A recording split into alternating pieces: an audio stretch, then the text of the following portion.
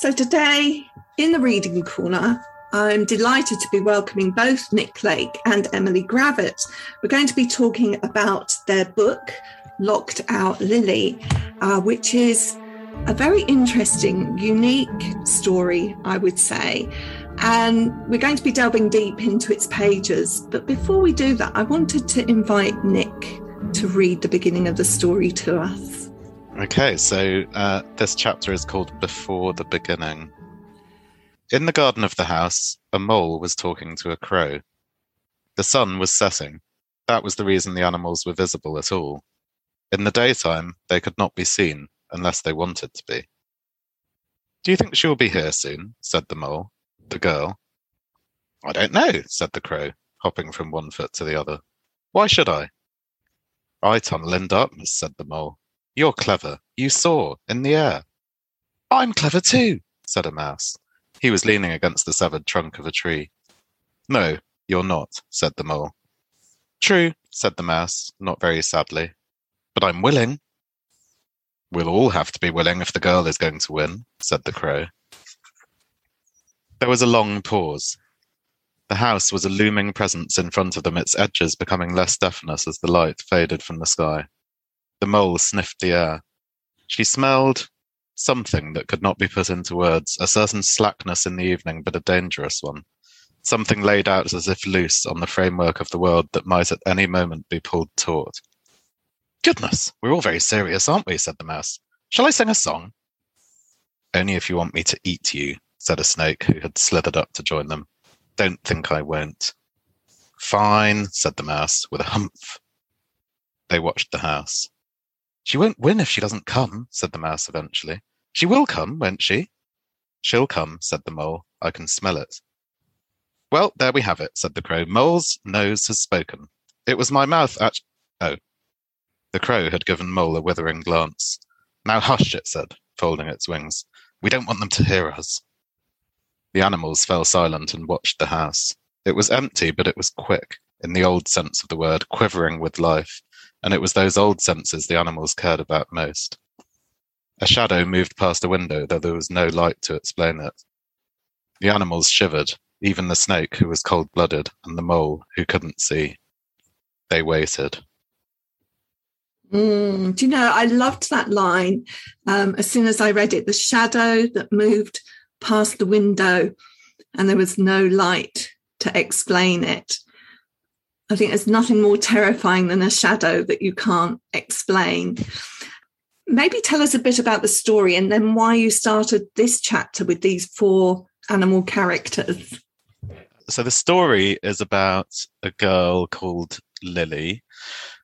She is quite ill. We don't precisely know what she's ill with, although there are certain clues. But she's ill in a sort of chronic way. Her mother is heavily pregnant, about to have another child, which Lily is not at all happy about. She sort of feels that she's going to be replaced and usurped, which I think is a common feeling in children of that sort of age. She's sent off to stay with her grandmother, who lives in the same village, because the baby is imminent, but she decides to run away from her grandmother's house and go home, and comes to the door, puts her key into the lock, and the door is opened by what looks like her mother, but has sort of coal for eyes, holding a very not human-seeming baby, who says, "Who are you? What are you doing here? You don't belong here," and locks her out. And the rest of the story is sort of, I always say it's like Home Alone turned inside out. It's Lily trying to break into the house with the help of these 4 talking animals, the mole, the crow, the snake, and the mouse. And your question is interesting because actually, for probably 5 drafts of the book, it opened with Lily with her grandmother picking stuff up from the house in order to go to her grandmother's house, which is what happens after the bit I just read.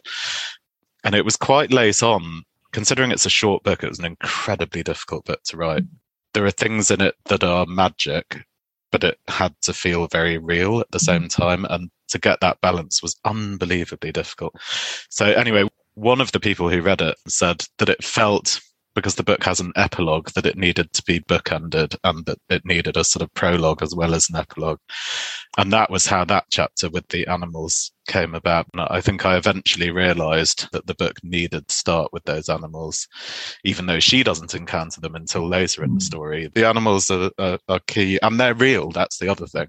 At least one of the readers I gave it to wanted me to make it more clear that they were allegorical and that they were each, aspects of Lily's personality. And I got annoyed and did the exact opposite and have a line later in the book where they say very clearly that they're real, and Lily says that they're real. And yeah. So, well, of course, they can be both real and allegorical. And they are different from the other animals in the garden because they quite snippily say, it's just a fox. Yes. So they're more than just a fox. Oh, yeah, no, absolutely. They're magical and they're real and they're allegorical all at the same time. Yeah. But I didn't want them to be one rather than the other. I wanted them to be both. Yeah. Do you know what I found really interesting as a reader is that the first chapter proper with Lily, if you like, I felt quite agonised by it, and I felt quite angry with her parents. I mean, how could you have another baby when you've got a daughter so sick? No wonder she's going to feel like this, I'm thinking in my head. But because I'd had this chapter beforehand with the animals, it somehow softened that feeling and made me feel that I was in a different territory to one that was purely realistic, if you like. So it gave me license to feel that it would still be okay that there was magic involved in this. Yes, and maybe it sets up that it's a quest, that they're meant to have another child and she's meant to come to the garden and they're waiting for her to come because this has all been sort of ordained in some way. It has to happen. It has to happen that the replacements take over the house and that she defeats them. And actually I can't remember which of the animals says it, but there's a point in the story where they tell Lily that under her house is the source of all magic. So I wanted it to sort of to have those tropes isn't the right word, but I wanted that sense of that kind of grand battle between good and evil, and that actually, while it may seem to be this little domestic setting, what Lily is engaging in is sort of saving the world and the source of all magic, which is also herself and her soul. So, yeah. It won't surprise you to know that in the publicity material that was sent with it, there was a lot of connections made to Coraline. I think that's at the level of the other mother and the dark eyes. But as I was reading it, I got all kinds of other resonances from literature. Jim's Lion, Russell Hoban, Marianne Dreams by Catherine Storr, Outside Over There, Maurice Sendak, The Wizard of Oz, where you reference that one very explicitly. Yes. And in a way, your animal characters are also, amongst being the other things that you've talked about, they are also a little like a scarecrow, a lion, and a tin man. Oh gosh, that's very interesting. I hadn't thought of that at all, but that you're probably absolutely right. The Coraline thing I'm sort of acutely conscious of, and I think that's, I love Coraline, and it's one of the reasons I became a children's book editor, because it expanded my sense of what children's books could do. But I think in a sense it's also just a coincidence, which is that really what inspired this book most of all, apart from Home Alone, which I'm also obsessed with because I think it's an extraordinary story, is particularly Alan Garner's retelling of a folktale called The Pear Drum, which is about these two girls who behave increasingly badly, and as a result they're punished by their mother turning into this other mother with glass eyes and a tail, and they can only look in through the window at her and are too scared to go in. So I think Coraline and this book come from the same roots, but yeah, there's it's relatively consciously, I suppose, a love letter to children's literature in general. So there's definitely Maurice Sendak in there. There's Secret Garden in there. There's Alan Garner. There's David Almond. Skellig, I think, is one of those perfect books. Susan Cooper. But also things like Tom's Midnight Garden and Wind in the Willows. That was what I was conscious of. I wanted the animals to be quite Wind in the Willowsy. Yeah. I want to bring Emily in a moment, but I just want to ask one more thing. You talked about gardens, but there's also this thing about houses. And this house is protected by what I think are called apotropaic Yeah, I think that's markings. Right. Yeah. The daisy wheel kind of thing. Yeah. And there's a lot of the myth in there, you know, the may tree that's planted, the magpie's wing that she keeps with her, the iron horseshoe. And I like the juxtaposition. I felt there was a bit of a commentary maybe going on between this kind of renovation of the house, you know, how we try to reconstruct the past and, you know, the new things, and yet that what's genuinely old can just get forgotten. Yes, I think there's probably even some contradiction in there, because I'm fascinated by old things, and the apotropaic symbols, actually I have one on my house. That's where that came from. So that we have a 1490 arched doorway at the back of our house, which has the wheel, you know, the demon trap wheel carved into it. But I think at the same time, we spent a good year of our lives whacking a glass and cladding extension on the back of our old house. And so I myself have sort of mixed feelings about it. So equally, the story, in one sense, you can say, well, they put this extension on the back of the house and it covers up the well, which is the source of magic, and that allows the replacements to come in. And so they've taken away the house's protection by building this extension. But also, I suppose the story is saying, because I think it's probably not too much of a spoiler to say this, that new things are not bad and replacing things is not bad, or rather you're not being replaced by a new thing coming in. Because, of course, Lily, in the end, realizes she loves this little sister. She goes to the hospital. That's part of the story. And there's a moment where she's locked in a sort of magical room in the hospital, and she can only get out by holding her baby sister and realizing that her baby sister is only adding to her, not taking anything away.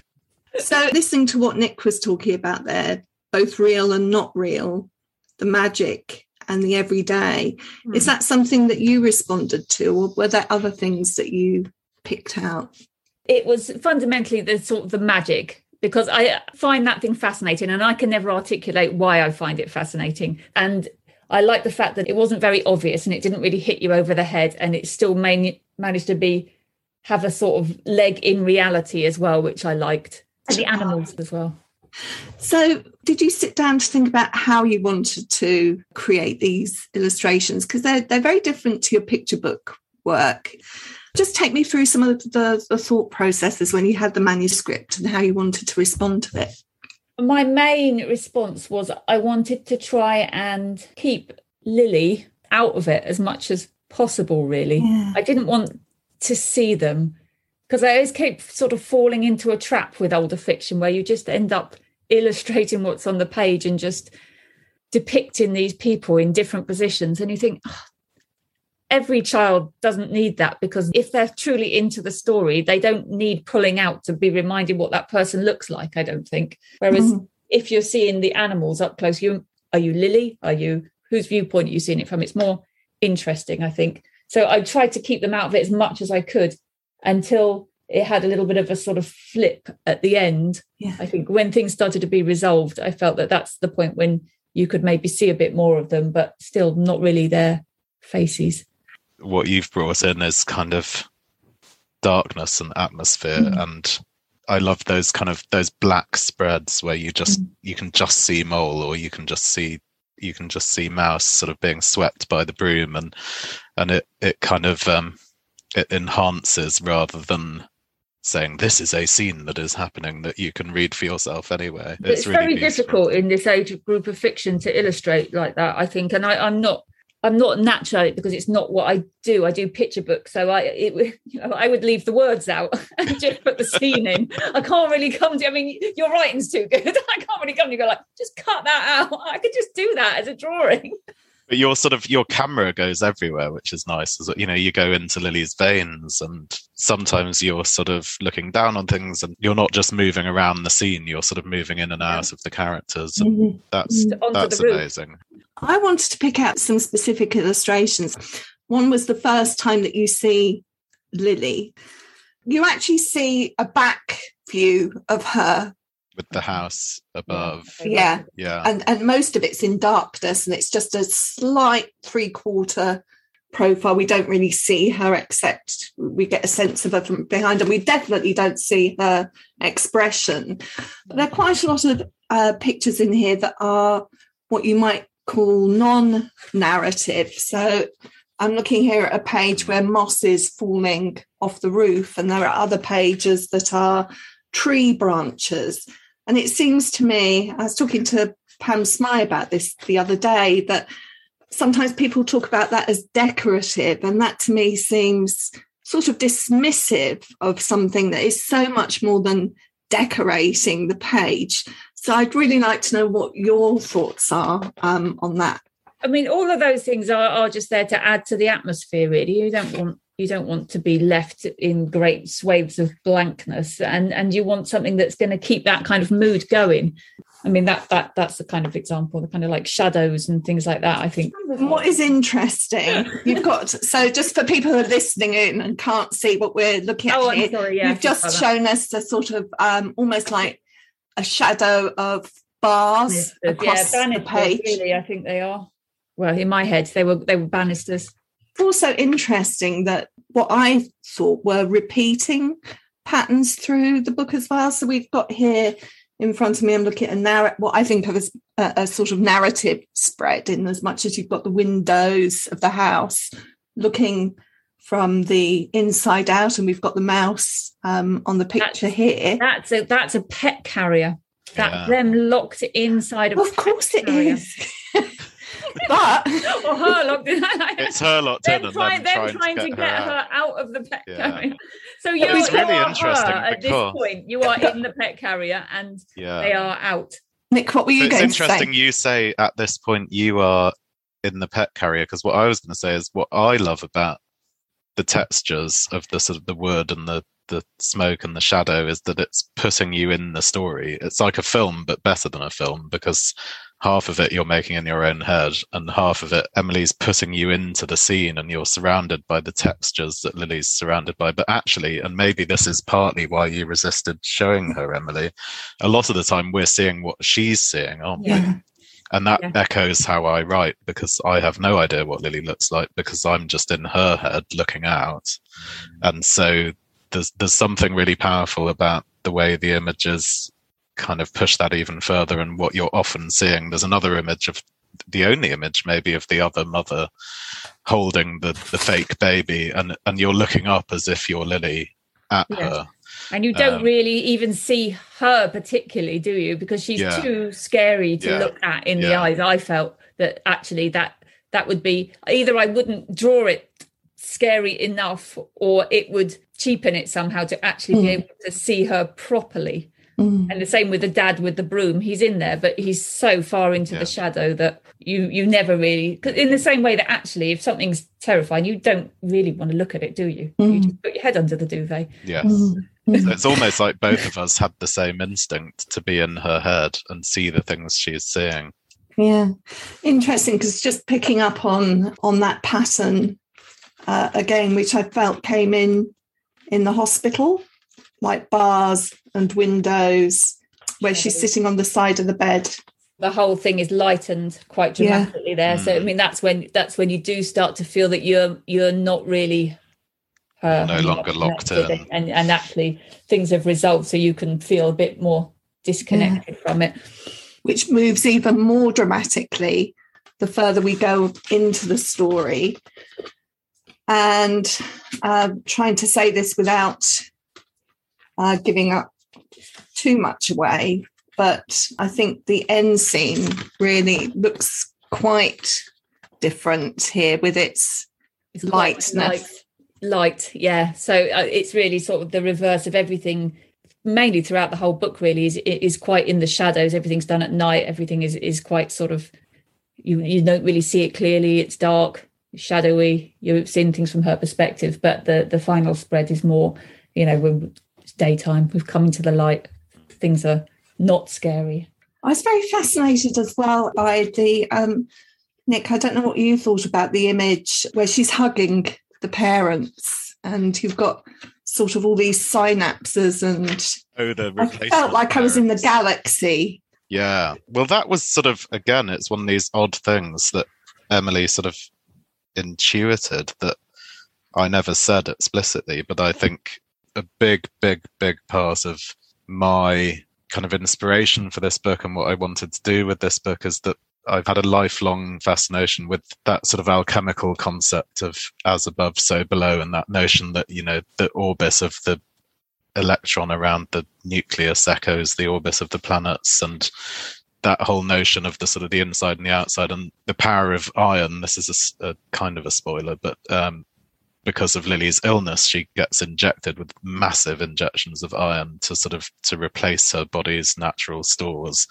and comes to realize that this could help her against the replacement parents because she herself is a weapon. She's got the iron inside her. And I was visualizing the little particles of iron racing through her bloodstream. And so the notion of big things within small things, which I think is sort of central probably to folktale and storytelling anyway, was really important. And I never said any of that. And Emily's kind of done a very similar thing, because you're looking simultaneously at the branching of her veins within her body in a sort of X-ray image. And yes, at the same time, she's surrounded by all the sparkles of the parents disappearing into dust, but it looks like a galaxy. Emily, I'd love to know how you made these dark pictures. Were you using printing here? Because I think of you as somebody who draws and paints. No, I don't have the facilities really to print.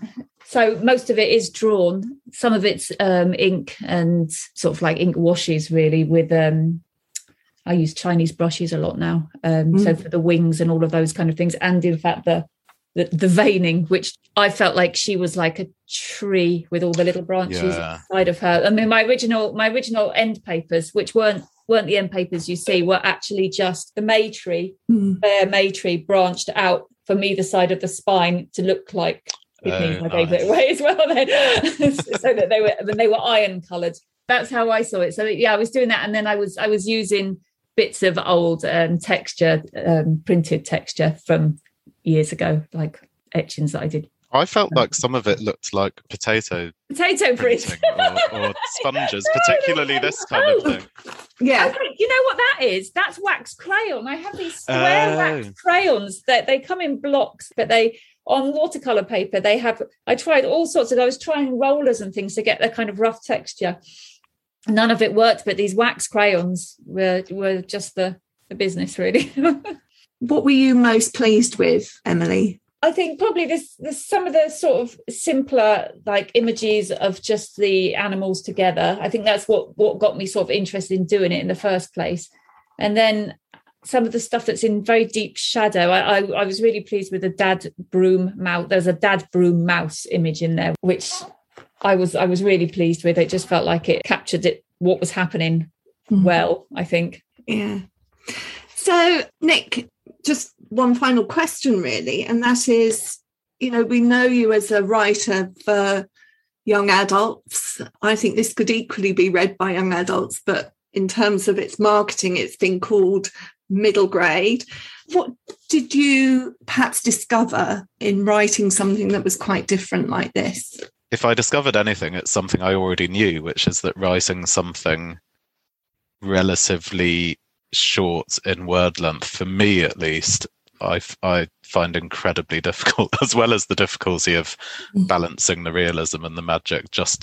I'd always wanted to do something really tight and short and economical, and I admire so many books like that. And so if I discovered anything, it's that it is just as hard to do that as I had always thought it was, because I didn't want to be writing these like 100,000 word long YA novels. I always wanted them to come in 60,000-70,000 words, and I just couldn't do it. I really like that as a message. And I'm sure it's one that Emily appreciates as well, being not only an illustrator, but a writer of picture books, where everything has to count if you're going to create a great picture book. And it's not necessarily easier to have less. So I love that message. I think maybe we all have lengths that are more natural to us, don't we? Yeah. I know that nothing gets longer than a picture book for me. Thank you so much for joining me in the Reading Corner today, Nick and Emily. I wish you all the best with Locked Out Lily. Books are never classics when they're first written. How can they be? but it has the feeling of something that can prevail and be long lasting, and also one that you can read more than once. And I'm definitely going to be delving back in and rereading, and also with a different way of looking, having spoken to both of you today. So thank you so much. In the Reading Corner is presented by Nikki Gamble and produced by Alison Hughes. If you have enjoyed this podcast, please do leave a review for us. To find out about other projects, including an audience with events and the Exploring Children's Literature Summer School, visit www.exploringchildrensliterature.uk. Join us again soon in the Reading Corner on your favourite podcast platform.